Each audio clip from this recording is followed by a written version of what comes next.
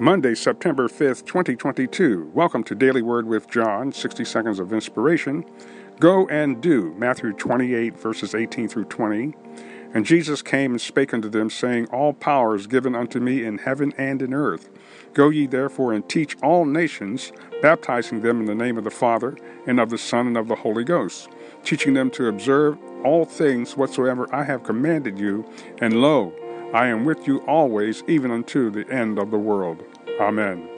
Jesus is alive. He is risen. Our directive is to go tell the world.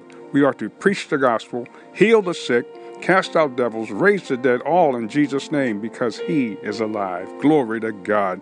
Father, thank you for your anointing, your presence, and your healing. We ask that you give those that are lost a mind to serve you and receive you through Jesus Christ. We ask you to heal the sick. We ask that you would also touch the minds and hearts of those that are despondent and weak today. In Jesus' name, amen.